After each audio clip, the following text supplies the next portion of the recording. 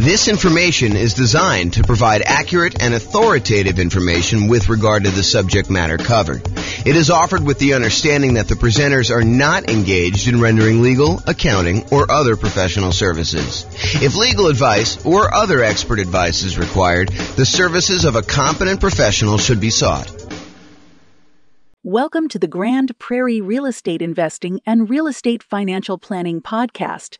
Learn all about investing in real estate in Grand Prairie, Texas, with a combination of real estate financial planning and modeling with numbers specific to Grand Prairie, plus syndicated, more generalized recordings of live and pre-recorded real estate investing classes, not all of them specific to Grand Prairie. Be sure to stay tuned after the podcast for a message from our sponsors. All right. Good morning and welcome, everyone. I am James Orr, and we have a really exciting webinar for this morning. So the title of the webinar is why you still might want to invest in real estate despite high prices and high interest rates and lagging rents. So I've been thinking about this a lot.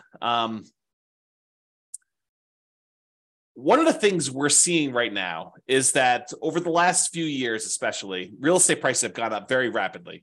But then in order to curb inflation, the Federal Reserve has decided to significantly raise interest rates. And so interest rates are way up on prices that were already very high. And rents are up, but they're lagging behind where the prices and the rents are.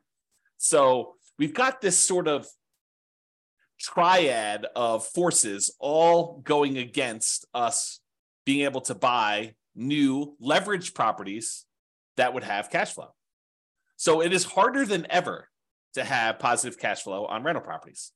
You know, over the last, well, I guess it's been a year or two, but over the few years or so before I took my sabbatical and decided not to do much, we had a period where interest rates were on a decline, and I kept trying to tell people, look, everything is on sale. Even though prices are up, everything seems to be on sale because interest rates are down. That is not the case anymore. Now real estate prices are up, and maybe they're softening, or maybe they're even going down in your market, but interest rates have gone up so fast and rents are sort of lagging behind. In some cases, rents are sort of softening, and that's going to cause a little bit of a drop there, that it is harder than ever to have cash flow on property. So why might you still want to invest in real estate despite all these issues? And by the way, this is not a new phenomenon. You know, we've heard this song before, this idea that, you know, prices are too high, interest rates are too high, rents are too low, and it's hard to get positive cash flow. I'm a kind of a collector of old real estate investing books. And if you go read books from 80s, 90s, 2000s, it's all the same stuff. Can't get properties cash flow. Here's the solution to get properties that will cash flow for you. And so I want to talk today about how to kind of overcome some of these strategies and why you might want to still consider investing in real estate. And I've got some interesting new things. And I'm going to try to keep it relatively short because I probably could talk about this stuff all day. In fact, there's a couple of points in here where I mentioned, you know, I probably should do like a full class just on this one little topic. So we'll kind of get there. So cash flow as a goal. So many real estate investors are focused on cash flow because of how you think about what it means to be financially independent.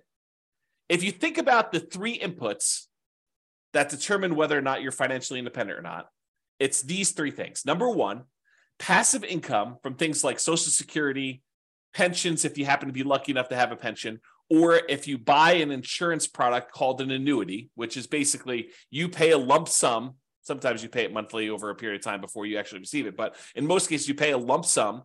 And then in exchange for that lump sum, the insurance company will pay you out a certain dollar amount, usually per month, until you die. There's some exceptions and variations on that theme, but the idea is you give them $100,000 and they give you, I don't know, whatever it is, 3% per year. So it's sort of like you're betting that you're going to outlive what you could have done yourself if you'd taken that same money, invested somewhere else by having the insurance company invest that. And so you give them $100K, and if you die early, then that's how they're able to pay out. Some people longer and some people shorter. So anyway, number one, passive income from Social Security, pensions, or annuities. Didn't mean to go off on a tangent on annuities. This was not intended to be an annuities class. Number two, net cash flow from rentals. And this is the one where I think a lot of real estate investors focus on cash flow. They're cash flow, cash flow, cash flow. I want to be able to be financially independent. And the way you do that is you have enough cash flow coming in for your rentals to be able to be financially independent. Yeah, that is one way to do it. The third way is a yearly safe withdrawal rate, a percentage of your assets that you have invested somewhere else that you could safely pull out, usually from the return, although you could dip into principal in some cases, on some type of invested assets, usually stocks, bonds, commodities.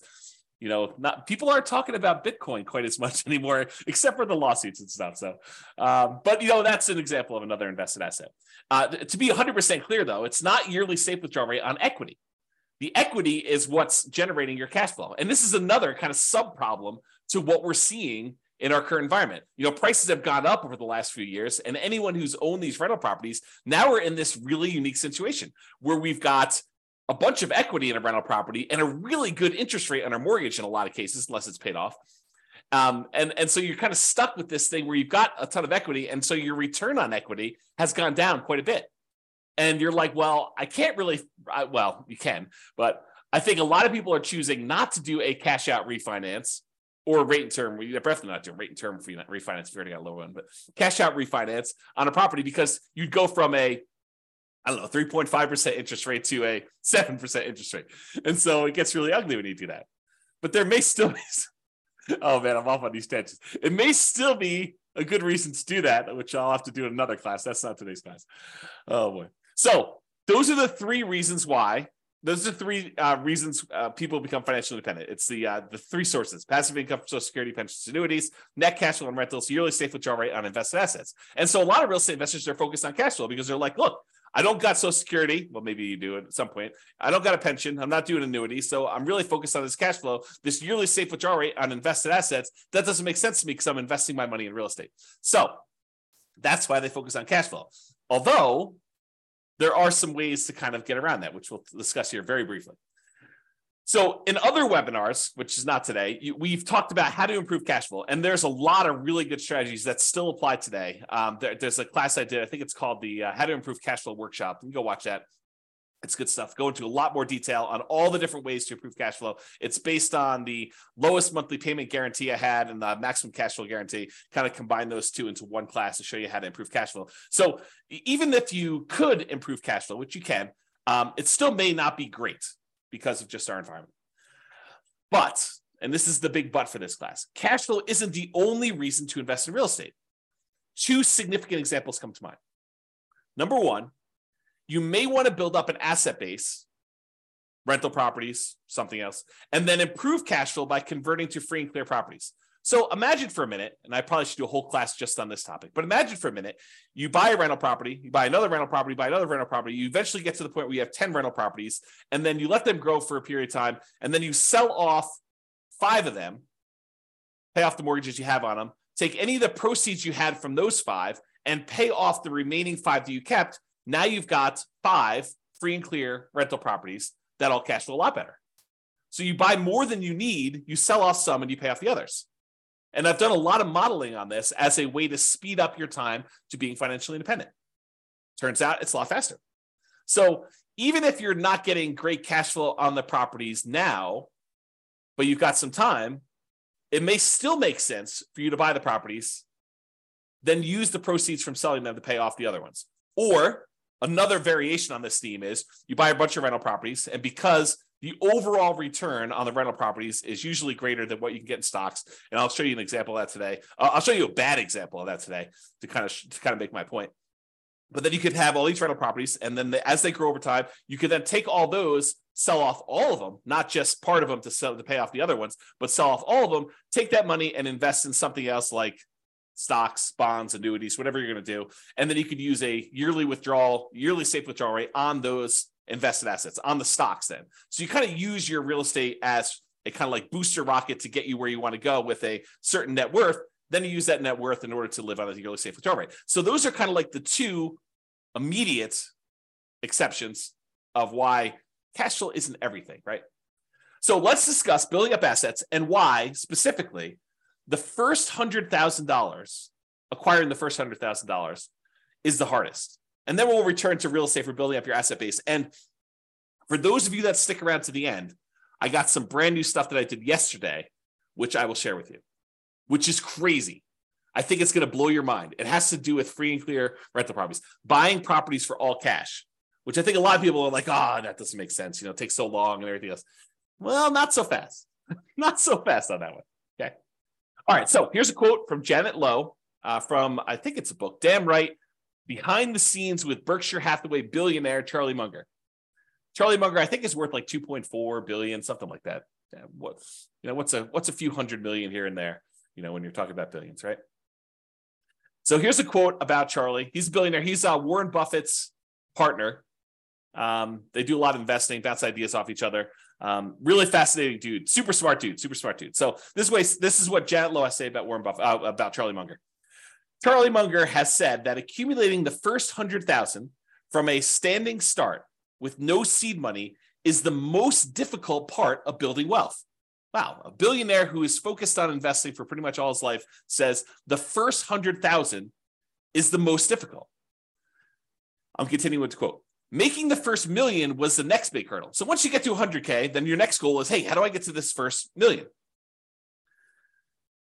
Continue with the quote. To do that, a person must consistently underspend his income. Getting wealthy, he explains, is like rolling a snowball. It helps us start at the top of a long hill, start early, and try to roll that snowball for a very long time. So not practical advice. I mean, really good advice, but not practical in the sense that, how do you do it? So let's continue on. So here's an actual quote from Charlie about the same concept. He says, quote, the first 100,000 is a bitch, but you got to do it. I don't care what you have to do. If it means walking everywhere and not eating anything that wasn't purchased with a coupon, find a way to get your hands on $100,000. After that, you can ease off the gas a little bit. So again, not super practical yet, which we'll get to, but still super interesting. All right. So here is a chart showing how long it takes to save up for your first $100,000. And I've assumed a couple things with this. Now I'll go over my assumptions. So I think it's important. The first thing is I assumed you're saving $10,000 a year. And, to kind of use Charlie Munger's quote, got to do whatever you have to do in order to save up that first 100K. And if it means scrimping and saving and, eating ramen noodles or doing whatever you have to do, got to do that. So I've assumed you're saving $10,000 per year, and I've assumed you're saving, you're getting 7% interest on your money. So you're investing in stocks or something like that, and you're able to get 7%, which I don't think is like incredibly difficult over a long period of time. In any given month, it's hard to hit that number, but over a long period of time, I think 7% seems really reasonable.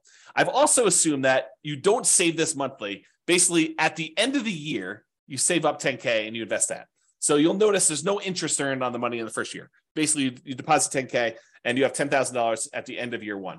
Then at the end of year two, you earn interest that's 7% on that first $10,000, and you invested another $10,000 at the end of year two. So at the end of year two, you have $20,700. $700 was interest on the first 10K, but you added another 10K. So $20,700 at the end of year two. And each year, each year your money grows until eventually, after 7.84 years, a long time, you get to $100,000. And you're thinking to yourself, incorrectly, I might add, but you're thinking to yourself, 7.84 years to get to $100,000.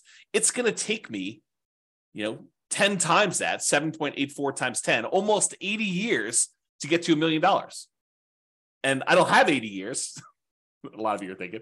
And secondly, $1 million is not what it used to be. And so I think I need more than $1 million. And so you've got some challenges. You're like, it's going to take me 80 years to do this. Well, maybe it won't take you 80 years. Let's take a look. Saving your first 200K. So in that last chart, we showed you the first 100K to get to this point took 7.84 years. But at this point, you've got $100,000 that you've got invested at 7%. And so part of the work is being handled by the money you already have invested. Sure, you got to keep adding the 10K, but the 10K is becoming less and less important over time. The money you have invested becomes more important. And that applies for real estate too. Once you get a rental property and it's kind of performing on its own, that continues to grow and you have to do less work to make more and more progress. Okay. So the second 100K happens in only 5.1 years. Whoa. I went from 7.84 years, almost 8 years, to about 5 years. That's a lot faster. It's 35% faster to save that second 200K. Well, that's interesting. Well, if it only takes, another, whatever it is, 9 more times for this, that's only 45 more years. That's a lot faster. It's becoming more interesting. All right, I'm going to jump ahead a little bit. We're going to go to 500K. So the first $100,000 took a little less than 8 years. The second one took a little more than 5 years. The third one takes a little bit less than 4 years, 3.78 years. The fourth $400,000 total, takes just a tiny bit more than 3 years by itself to get that last 100K. And then finally, in order to get the last 100,000 on your way to 500,000, it takes 2.5 years. So as you can see, it's getting faster and faster for each one. And you're not investing more each year. You're doing that same $10,000 each year that you do this. Okay. So when you get to your first million, after the first 500K, it's 2.14 years to get the next 100K, 1.87 to do the one from 600 to 700, 1.66 years to go from 700 to 800, a little less than a year and a half to do the 800 to 900, and that last $100,000, the 900,000 to $1 million, only takes you about 1 1/3 years, which is crazy. And if you think about it, that first $100,000, it took you 7.84 years to do it. But the last 400,000, 4 times as much, took you less time. It only took you 6.37 years to grow the last 400,000 on your way to $1 million, compared to a little bit less than 8 years to do that first 100,000. That's crazy, right? That's the challenge.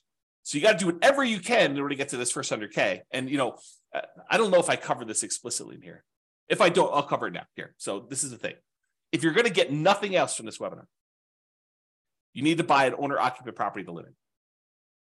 Why? Because you could buy it with USDA or VA if you're a veteran, nothing down loan. Some other lenders have 0% down loan programs, or there's 3% down conventional loan programs or 3.5% down FHA programs. But do whatever you can to save up enough money to buy just an owner-occupant property, because a highly leveraged owner-occupant property can get you to this 100K.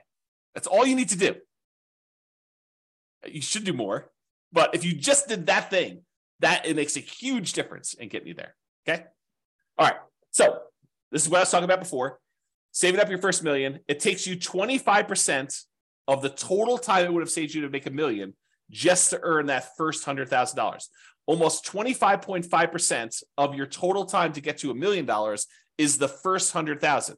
It takes you about 74.5% of the time, or about 3/4 of the time, to earn the next 900,000. If you think about it this way, it takes you 25.5% of the time to earn that first 100,000, 16.6% of the time to earn the second 100,000, and then a little bit more than half the time, 57.9, in order to earn 800,000. So it gets crazy to think about how much effort goes into that first bunch, and then how much effort goes into this next one.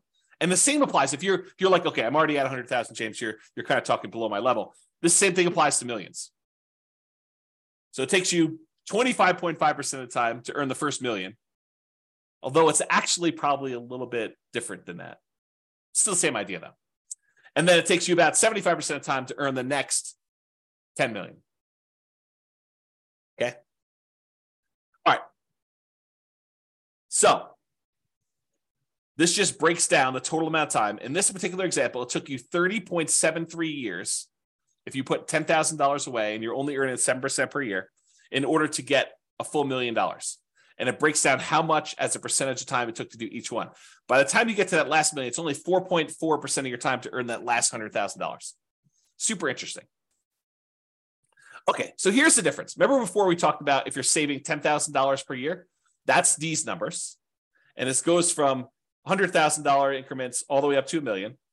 And so if you're saving $10,000 a year, it took you 30.7 years at 7% interest rate in order to generate that $1 million.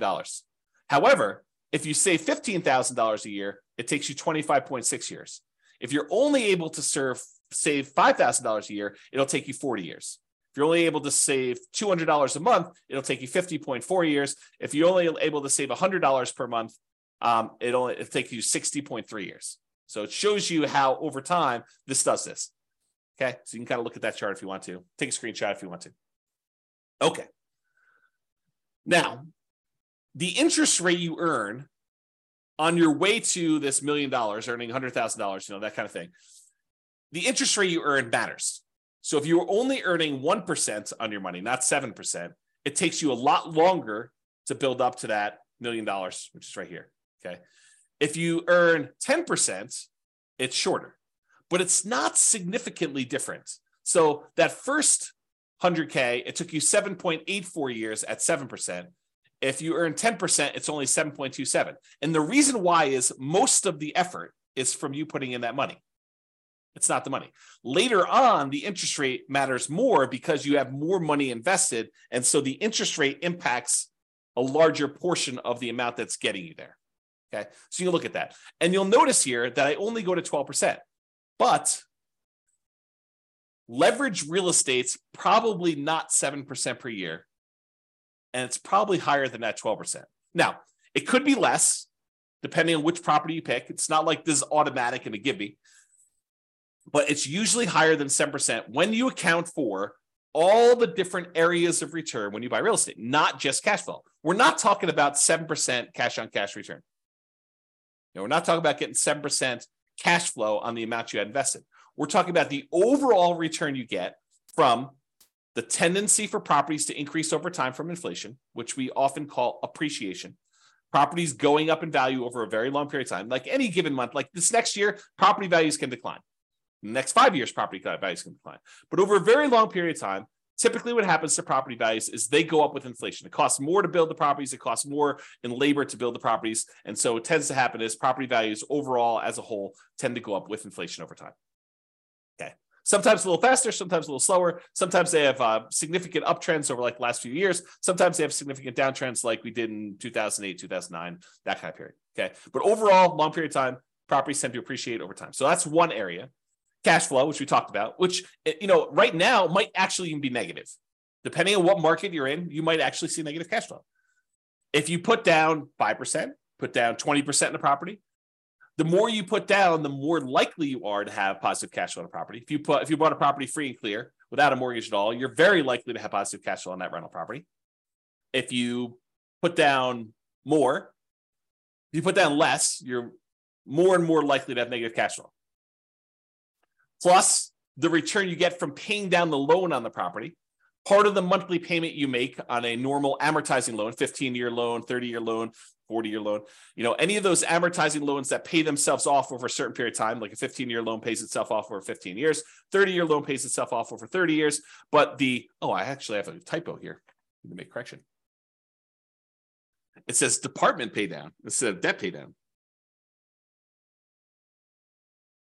Make a note. So debt pay down, the return you get from paying down a loan, that little amount of money in the beginning that pays down how much you owe, the principal on the loan, that increases over time. And the amount you make from that is also a return. Plus, when you have a rental property, not properties that you own, you live in, but if you have a rental property, you get a tax benefit of depreciation.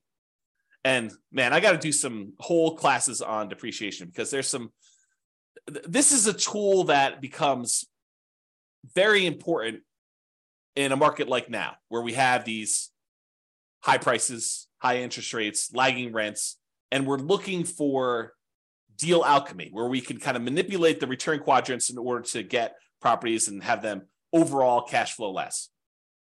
So I need to do a whole class on depreciation, bonus depreciation, accelerated depreciation, things of that nature. But anyway, I digress. Oh boy. Really, this idea of depreciation, it's tax benefits the government gives you for owning rental property. And you are required to take it. If you don't take it, they assume you did. And so there's no reason not to take it. So you have this depreciation benefit for doing that. So the overall return from appreciation, the tendency for property values to increase over time, cash flow, after all your expenses on a property, what you net, debt pay down, paying down the loan on the property, and then the tax benefits from depreciation, which I like to call cash flow from depreciation, because it shows up either in less taxes from your paycheck, or at the end of the year, you get a big chunk back. Okay, so it's cash flow from depreciation. So those areas of return on leveraged properties, it tends to be higher than 7%. So if it's higher than 7%, that could be advantageous for you. And this is especially true if you acquire an owner-occupant property, one that you live in, as a primary residence with little or nothing down. So you go buy a property with a USDA or VA loan, you get nothing down on that, or you put a 3% down on a conventional loan, or 3.5% down on an FHA loan, or 5% down on a conventional loan, and you're able to buy a property that is highly leveraged. The returns from appreciation, debt pay down, depreciation, if you convert it to a rental after a period of time, those are all usually really, really good. The cash flow may be ugly because you got very little into the deal. And so you're looking at the overall return. And if you convert that property after living there for a year or two or whatever it is, and you convert that property to a rental property, what we normally call the nomad real estate investing strategy. You buy a property with little or nothing down, you live there for at least a year, and you convert to a rental. If you kind of do that strategy, that can be very effective.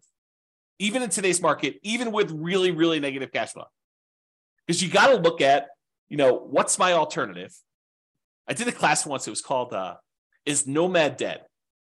We had seen this big run up in prices, and everyone thought, there are no deals. I can't get the deals I was getting, 4 years ago, and how bad the real estate market was and everything. I was like, okay, let's do a whole class and see if Nomad is dead. And so I did a whole bunch of analysis, and I'll give you the 30-second version of this 2-hour class, because there's a lot of detail in the class. But here's the 30-second version. You calculate out whatever the return it is that you can get on the property that's sitting right in front of you. You find the best deal that you can in the marketplace right now. What's the best I could do? And you look at the return that you would get on that particular property. And you say, okay, it's whatever it is, 22%. Okay, it's 22% per year. What else can you invest in where you get 22%? That's the whole thing of the class.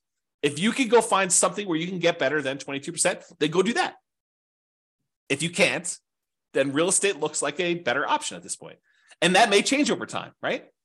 3 years from now, maybe I think I'm just investing in whatever, the new version of whatever the flavor of the week is, the new Dogecoin or Bitcoin or whatever the new thing is that people are looking at, NFTs. I saw this article. There's a company that is now buying your now lower valued NFTs so that you can take the tax write-off, so that you could do losses on your taxes, right? It's kind of a new industry has popped up. So anyway, I digress here.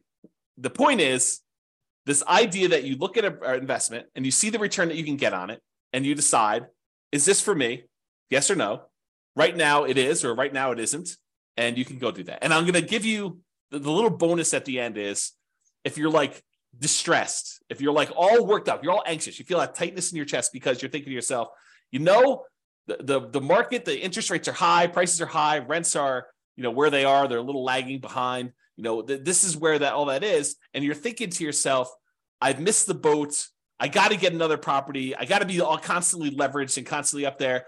I'm going to show you at least one slide. I need to do probably a whole class on this, maybe several, but I'm going to show you that breathe, relax. Even if you have to save up your money for another year or two and wait, it's not the end of the world. Chill out. But if you're like, hey, look, there's an investment in front of me, it makes sense to me, I'm going to do it, that sounds good. And you still might want to do that because of what I'm about to show you. Okay. So this is what I would consider a particularly bad property, right? It's I'll jump right to the bad spot. It's negative $8,000 a year in cash flow. Now you are buying it with 5% down, so you got very little money in the deal, but it's ugly. I mean, who wants to put out, whatever it is, almost $700 a month in negative cash flow? But as an aside, if you were going to save $10,000 a year in order to get that first 100K and kind of build on that, if saving that is really paying negative cash flow to kind of invest over time in order to own this rental property, that's not the end of the world either. If you think about it this way, I'll kind of go off on a tangent on this. If you had put enough down, this thing would have positive cash flow. But you chose to put a little down, and now you're choosing to take some money each month and paying the negative cash flow. Really, you're just paying the mortgage payment. You're not getting enough in to do it, so you have to supplement it. But you're paying that negative cash flow over time. It's sort of like you're able to make an investment in this rental property over time. You are investing a little bit of money each month in the form of negative cash flow as additional down payment that you didn't make elsewhere. Right? I mean, isn't that what you're doing? You could have put more down if you had, whatever this property is. I don't even know, $500,000. You could have put $500,000 down. It would have had positive cash flow from day one. Could have put probably $250,000 down, have 50% mortgage on the property, and it probably would have positive cash flow. You chose, in this case, to put 5% down, and so you have negative cash flow. So instead of putting, $250,000 down, you put down $25,000, and now you're saying, I put down $25,000, and I'll pay in $8,000 per year in order to acquire this property that overall makes me, in this case, $4,286 net. So $8,000 from appreciation and change, almost $3,000 in debt pay down, and about $1,200 in tax benefits. So overall, it brings in, almost $4,300. Okay, so that's the dollars now. So this property does that. Now, if we look at how much you invested and the return you got in that investment, the appreciation is a 50% return on your initial down payment. So from appreciation, for the property value going up, in value, you're getting a 50% return on that. Your cash flow is negative, a lot, almost negative 50%. In fact, they almost offset, right?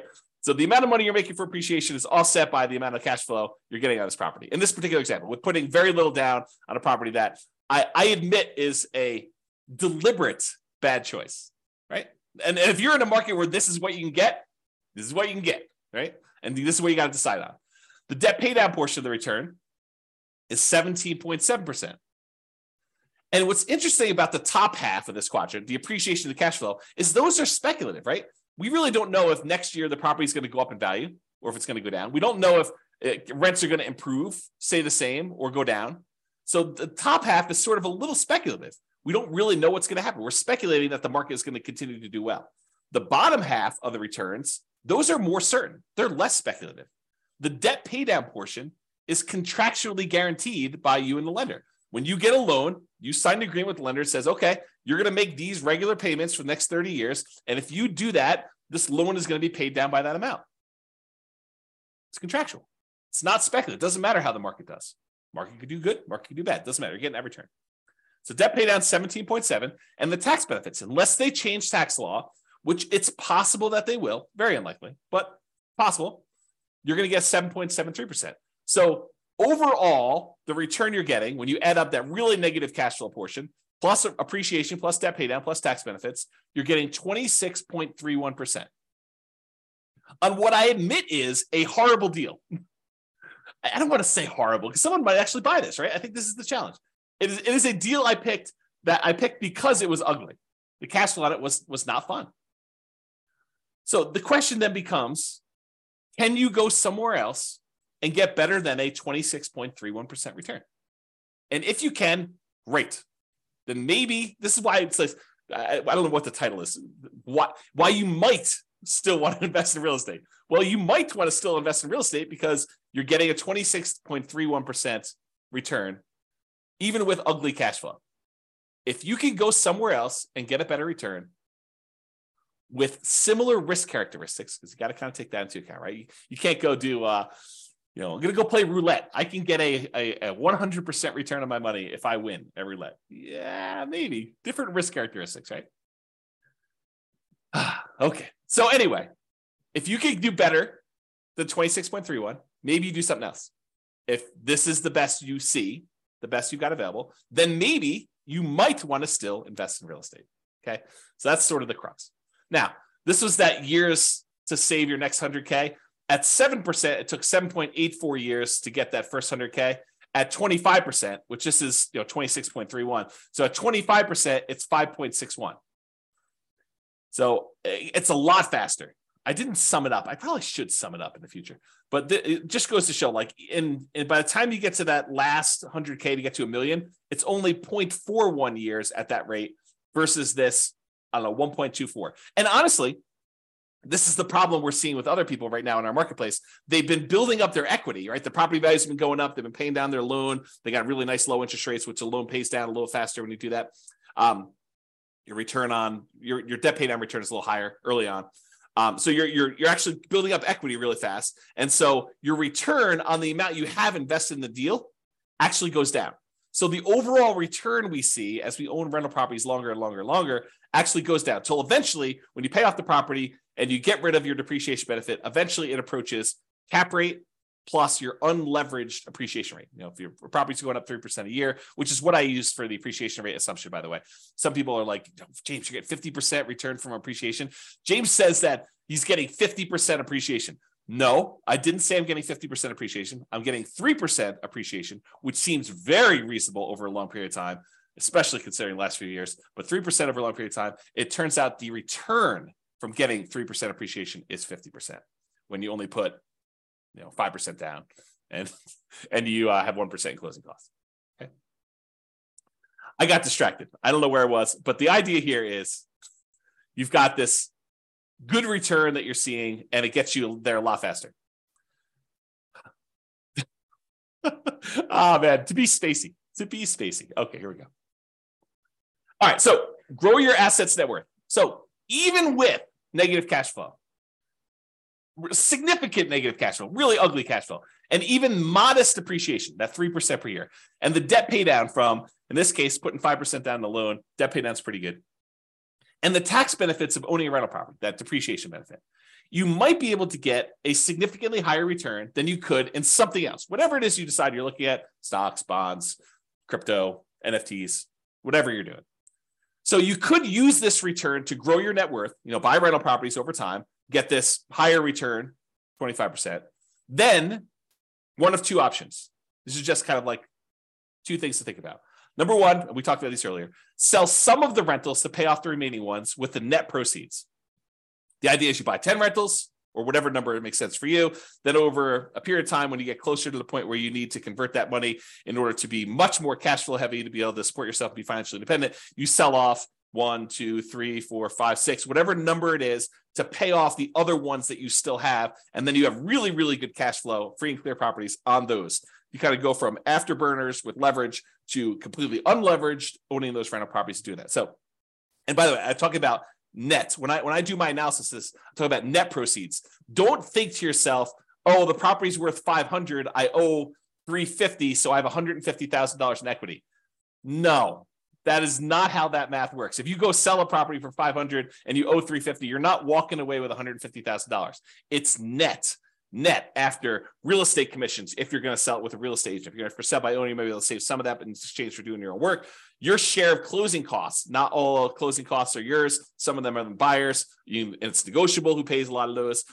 Your capital gains taxes. So whatever the value of the property went up from where you bought it, you have capital gains taxes on those. And the government gives you this great benefit of depreciation, but there's this thing called depreciation recapture, which means the money that you got from depreciation, now the government says when you go and sell a property, you need to pay back a certain amount of that in a tax called depreciation recapture tax. So a combination of all those expenses need to be taken out. So what you thought was $150,000 in equity might be, depending on what happened and everything else, $75,000 or $100,000 or whatever it is. So it could be a significant bite out of that.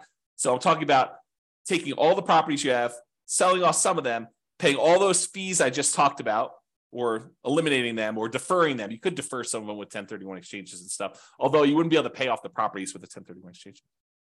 I digress. We'll talk about that another day. But you could take all that proceeds, pay off the other properties, and then have some free clear properties to do that. Okay. So you use these higher returns you're getting on this leveraged rental properties, and then you use that in order to pay off some of the other ones. Or option number two, you take all the rental properties you acquired, they were kind of rocket boostering their way up. They've now grown in value. And instead of taking some of them, selling them and paying off the other ones, you sell off all of them and then decide to simplify your life, because owning rental properties is a little bit more complicated. Even if you have a property manager doing it, you need to manage the property manager. So now you take all the proceeds though, and you say, I'm done with all these rentals. They served me well while I had them. They did their job. Now I'm going to go invest in annuities or bonds or stocks or crypto or NFTs or whatever you're going to do, right? So you have this idea to do that. Okay. So you sell off those and then you take that and you put it into whatever it is that you're investing in, and you use a safe withdrawal rate on that money to do that. Or you go buy annuities and you use the annuity kind of return to do that. Okay. So that is one way to think about the return you're getting on there. So the question is, should you invest in real estate or stocks? And what I did, it's got to give you some background here. I went and I modeled this question. Should you invest in real estate or should you invest in stocks in over 300 US cities with their current real estate prices and their current rents and the current mortgage interest rates. And I adjusted for a little bit of standard of living. So I said, if you're in a really inexpensive market, you're probably living on this number, because that's what you basically need in order to afford properties in that market. But then I also said, in order to be considered financially independent, you need to replace that number in passive income and other things in order to be able to get to that number. So if you're in a market where I was like, hey, look, you need $5,000 in order to be able to do this, $5,000 per month, in order to be able to buy properties in that market, I also said that your passive income needs to equal $5,000 a month. If you're in a market that requires $10,000 a month in order to be able to buy properties there, then you need to replace $10,000 a month with passive income. So the bar to be financially independent in more expensive markets is also higher. I kind of made it that way. Okay. So what we're going to do is we're going to look at 3 different strategies. What if you did this nomad strategy where you went and you bought properties as an owner occupant, put 5% down, you have private mortgage insurance when you do that in almost all cases. There's some exceptions like VA loans, but VA loans got their own funding fee, which is essentially private mortgage insurance paid as one fee in advance. I digress. So you basically have this whole thing where you do a nomad, you're buying a property as an owner occupant, you got to live there for at least a year. It's a requirement of the lender. Then once you're done living there for a year, you can convert it to a rental. Sometimes it's more than a year in order to be able to have enough saved up to buy the next property. But you do that and you buy rental property after rental property after rental property until you get up to 10. I maxed you out of 10. And then once your positive cash flow and any money you have invested in that kind of triggers to be financially independent, that's when you do it. So you're buying properties as a nomad, doing it that way. I also modeled you doing 20% down. You're like, look, James, I'm not messing around with moving into properties and living there for a year. It sounds horrible to move 10 times. Okay, no problem. I will show you the math for doing 20% down, non-owner occupant. You don't have to move into the properties. I think I assumed that you bought a property to live in first, and then you did 20% down. Maybe I didn't. I did both, but I don't know what I did in the presentation. So I just assume you're buying 20% down, non-owner occupant properties where you're not moving in, you're just buying rentals with 20% down. And then I also did the same thing where you do 25% down. Okay. So what are the results? Well, let's look at Nomad first. When you do Nomad versus investing in only stocks, you don't buy any properties, you rent yourself and you only buy stocks. Doing Nomad at a 305 markets, doing Nomad is better in 220 of the cities. Doing stocks is only better in 31 of the cities. And in 54 cities, it didn't make any difference at all. They were basically the same. I'm going to pause for dramatic effect. Take a drink. In other words, this question of, should I do real estate? Should I invest in stocks? If you do the Nomad strategy, put 5% down, move into the property, live there for a year, convert that property to a rental and repeat the process, it is better to do that strategy than to just invest in stocks in 220 of the 305 cities. In 31 cities, it is better to have done stocks. Faster to be financially independent. This is speed to financial independence. And in 54 cities, it made no difference. And here is each dot shows you a different city. And the difference is how many months better was it? Not how many months it took, but how many months better was it? And the red dots are all the ones where it was better to do Nomad by that number of months. So, and I did it based on price of market. So I want to show you, look, in more expensive markets, is it always better to do Nomad, or less expensive markets always better to do Nomad? But so for example, right here, this dot shows you that the properties in this particular market happen to be in the $130,000 range. And it is almost 400 months or almost 500 months better to do Nomad than to invest in stocks. With this green one, $150,000 market, it was probably about, 180 months better for you to do stocks than it was to do Nomad. So a lot fewer green dots, where it's better to do stocks, a lot more red dots. And I want to point out that sometimes it's significantly better, not just like a year better, but sometimes significantly better in terms of months in order to do Nomad than to do stocks. Kind of fascinating, right? All right. What about net worth? You have a higher net worth after 40 years in 275 cities doing Nomad than doing stocks. You have a higher net worth doing stocks in only 30 cities. And there was 0 where you had no difference at all. Okay. So, there's basically 30 cities where it would have been better for you to do stocks in terms of net worth, not time to financial independence. Financial independence was one before. And so this shows you the difference in net worth. In this case, the green one's Nomad. So the ones, the higher you are away from 0, the bigger the difference in net worth is difference in net worth. And the red ones show you the ones where stocks, and those are relatively small better. So it's like, yeah, they're better at 40 years, but not that much better. Like there's sometimes when Nomad is a lot better. And so you got to look at this. Okay. Is this helpful for anybody? You guys want to let me know? That'd be great. Because I like this stuff and I'd like to do more classes on this content if you guys are interested. So let me know in the chat box, if you could, for those that are not sleeping. Okay. Yeah, see, people love it. That's awesome. Thank you. Appreciate that. All right, 20% down. So we did Nomad before. Now we're going to compare 20% down to investing in stocks. So if you're going to do 20% down, and this time you're not moving into properties, you're just buying non-owner occupant rental properties. You're like, forget this, dealio where you're moving into properties, James, you're crazy. And no one's going to move into properties. A lot of people do, but I digress. The saying of the day is I digress, because it seems like I'm all over the place today. Okay, in that case, doing 20% down will get you to financial independence faster in 220 cities. It'll get you faster doing just stocks and not doing 20% down rentals in 28 cities. And in 57 cities, it doesn't matter. Okay. And here's how much better getting to financial independence. This is number of months better. All the red dots are, it's better to do 20% down, and it's by this number of months, the distance away from this 0 line. So the distance there. And this is the price point of the houses in that market. So on a 300,000-ish type property, it's like almost 580 months better for you to do whatever this is, 20% down than to do stocks. And here's some green ones to show you the ones where it's better to do stocks than it is to do 20% down rentals. So the overwhelming majority of the time it does this. And and this sort of reminds me, you hear people speak with authority, different real estate forums, online, at real estate investor clubs, wherever you talk to real estate investors. You hear them speak with authority. You always need to do this. It's always better to do rental properties. It's always better to do stocks. It's always better to do whatever. It's much more nuanced than you think, right? I'm showing you that. I'm showing you the data. And could my assumptions be wrong? Absolutely. No doubt. I am not infallible.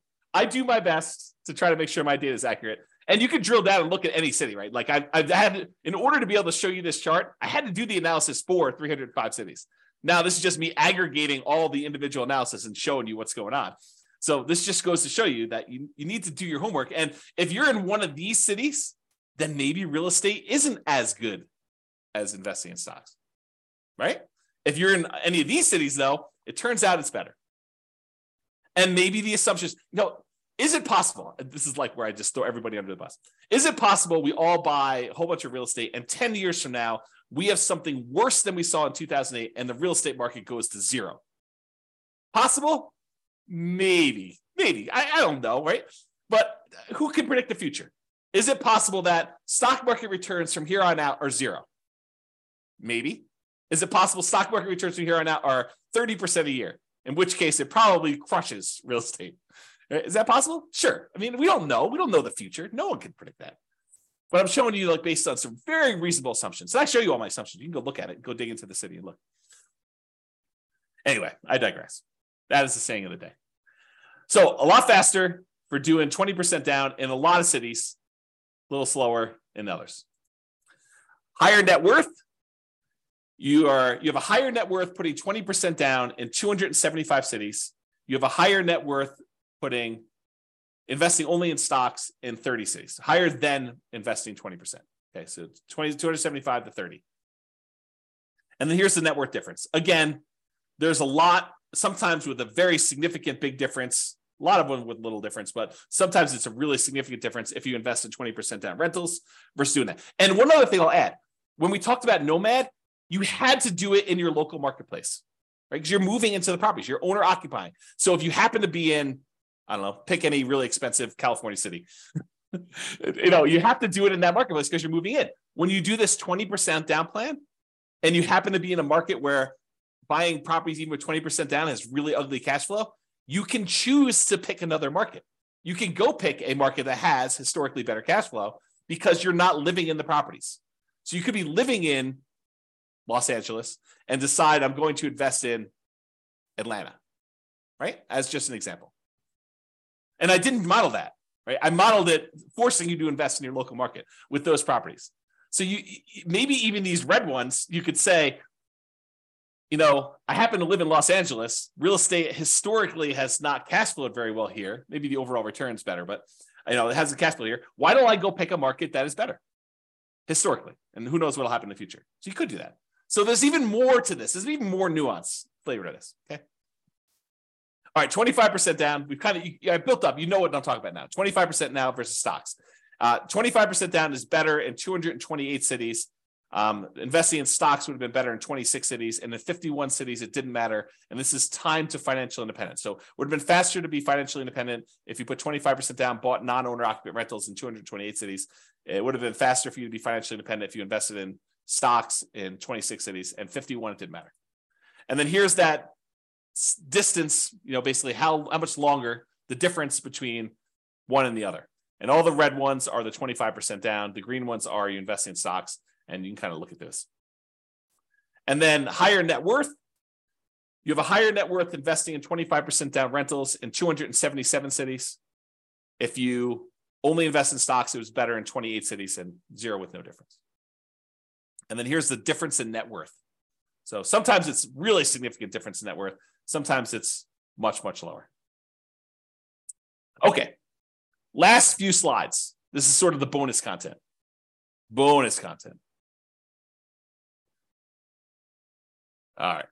Claudia said, happy to see you again. Very good information. Awesome. Thank you. Good to see you. All right, cool. Buy rentals for cash. So I already showed you real estate is generally, there's exceptions, but generally faster, better net worth than stocks.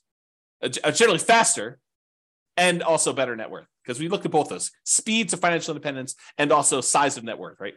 Than stocks. But here's the issue, right? As stated at the beginning of this webinar, prices are way up, interest rates are way up, rents are lagging. So one way to deal with high interest rates is to opt out. And by opt out, I mean don't use mortgages. You got really, really high, ugly mortgages, interest rates. You could say, something, I'm going to pass. I'm just not going to do mortgages. So what that would be is buying properties free and clear. Some people, and I put this in italics, believe that you need to be leveraged with mortgages. Like it's silly to invest in real estate without mortgages to get the benefits of rental properties. And your returns, appreciation, debt pay down, which debt pay down would be 0 if you didn't have mortgage on it, depreciation, those returns get amplified, as does cash flow in whichever direction you are doing, either amplified negative or amplified positive in terms of percentage. But they get amplified when you're leveraged. And so you could see their case. I'd rather earn whatever it is, 30, 40% of my money. But sometimes real estate is just a better return, even unleveraged. You get depreciation, you get unleveraged cash flow, and you get appreciation unleveraged. And the combination of what your cap rate is, which is basically your cash flow if you own a free and clear property, what your cap rate is, plus your appreciation, plus that tax benefit, is better than what you'd get investing in stocks. And in those cases, maybe it still makes sense to invest in real estate. So I probably need to do an entire class on this, but just a little bonus for you. So this is sort of the framework for which scenarios we need to run. So we need to do a scenario where you do buy an owner-occupant property to live in, and one where you say, I'm going to forego buying an owner-occupant property to live in, and I just rent myself. So you've got two different groups. And then in each one of those, you need to decide how you're going to invest, whether you're going to do the nomad strategy and keep buying owner-occupant properties and converting them to rentals, or if you're going to do, which I guess doesn't apply if you're renting, but that's the exception. You're going to do nomad, you're going to do that. Or if you're going to buy an owner-occupant property or not buy an owner-occupant property and buy 20% down rentals for the rest of the time, or 25% down rentals for the rest of the time, or pay all cash and not get any mortgages at all and just buy investment properties without mortgages at all. Okay. So those are sort of like the options, right? You either buy an owner-occupant or you rent. And then whether you're going to do nomad or 20% down to acquire the rentals, or 25% down, or you're going to pay all cash. So that's sort of the framework. I'm not covering all of these in this class. Okay. I did I think a couple slides. Oops. Okay. So what I'm going to talk about now is I'm just going to do this is much less detail than I did in the previous ones. And I probably need to do like full classes on this. So here it is though. Nomad versus owner-occupant, so buy an owner-occupant property, then do 9 all-cash rentals. So we're either going to buy an owner-occupant property, live there for a year, convert it to a rental, repeat that process until we get up to 10 rentals, or completely alternative, we're going to say we're going to buy an owner-occupant property 5% down, then we're going to save up our money until we have enough to buy a property free and clear without a mortgage at all. And once we get that property, then we're going to save up and buy another property, but the property we bought has really good cash flow because we don't have a mortgage on it, okay?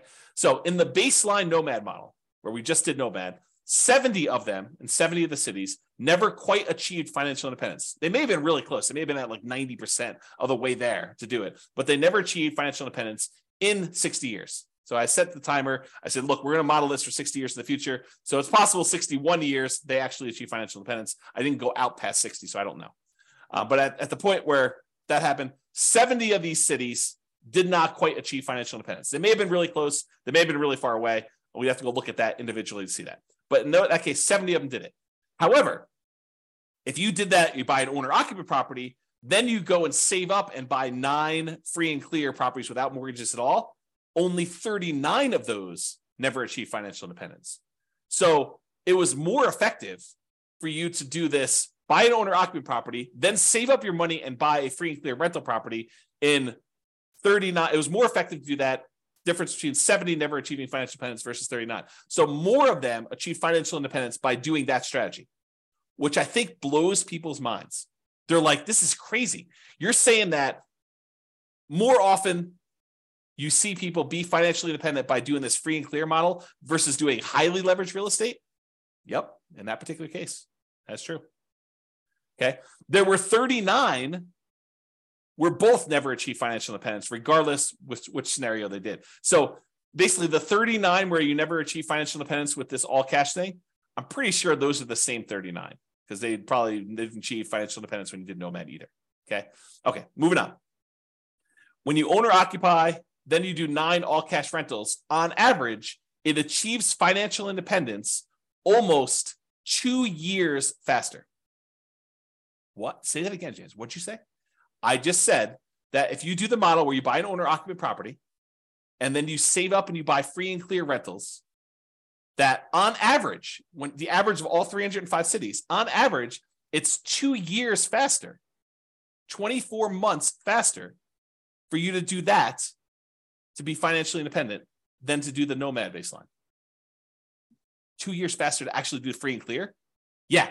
Now, there are some where free and clear is a lot, where the nomad's faster. And there's some where the free and clear is faster. But on average, it's 2 years faster. Craziness. On median's the middlemost number, it's 35 months faster, almost 3 years faster. That's the middlemost number. Now, there is a lot more to this story. There's no way I could do this justice in just this one class. I'll do more classes on this in the future, provided you tell me you want them. If you say, James, this sucks.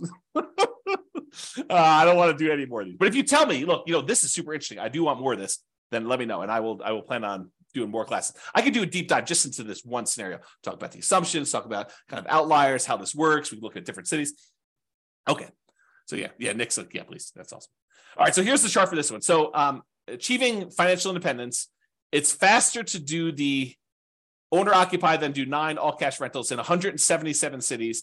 In 86 cities, it's still faster to do nomad. In 42 cities, it doesn't matter. Interesting. All right. Same idea, except now I'm looking at 20% down or 25% down versus doing one owner occupant, all cash for 9 rentals. So in this one, I put 20% down, doing that non-owner occupant thing versus doing the owner occupant, then buying all cash. So make sure you guys are clear on what I'm saying here. In one model, we are just buying 20% down rental properties. And we did one owner occupant nomad to start with. So we bought a property owner occupant. Then from then on, we put 20% down and bought rental properties. In this other one, we bought an owner occupant property and then we saved up money. And we bought properties all cash, free and clear. In 169 cities, it was better to do the all cash model. Versus in 93 cities, it was better to save 20% down to buy the rentals. And in 43 cities, it didn't matter. And this is in time to be financially independent. For the 25% down, with 25% down in 164 cities, it was better to do free and clear, to pay all cash for properties. It was better to do 25% down in 96 cities, and it made no difference at all in 45 cities. Craziness. All right. Look at that, just on time. Any final questions? Was that helpful for you guys? Did it sort of answer your question as, why might I still want to invest in real estate despite high prices, high interest rates, lagging rents? That was the intent. Kind of give you an expanded view of some more subtlety and nuance to this whole real estate investing question. Cash flow is not everything, and it's not the only approach. Leverage property cash flow. Is that helpful? Any final questions before I let you guys go? No questions? Oh, wait, one question. Awesome. You're very, very welcome. Yes, excellent content. You're very welcome, Nick. All right, guys, that's all I got for you. Have a great day. I am doing a class tomorrow, so if you want to log in for that, it's on cap rates. So anyway, I will talk to you all soon. Bye-bye for now.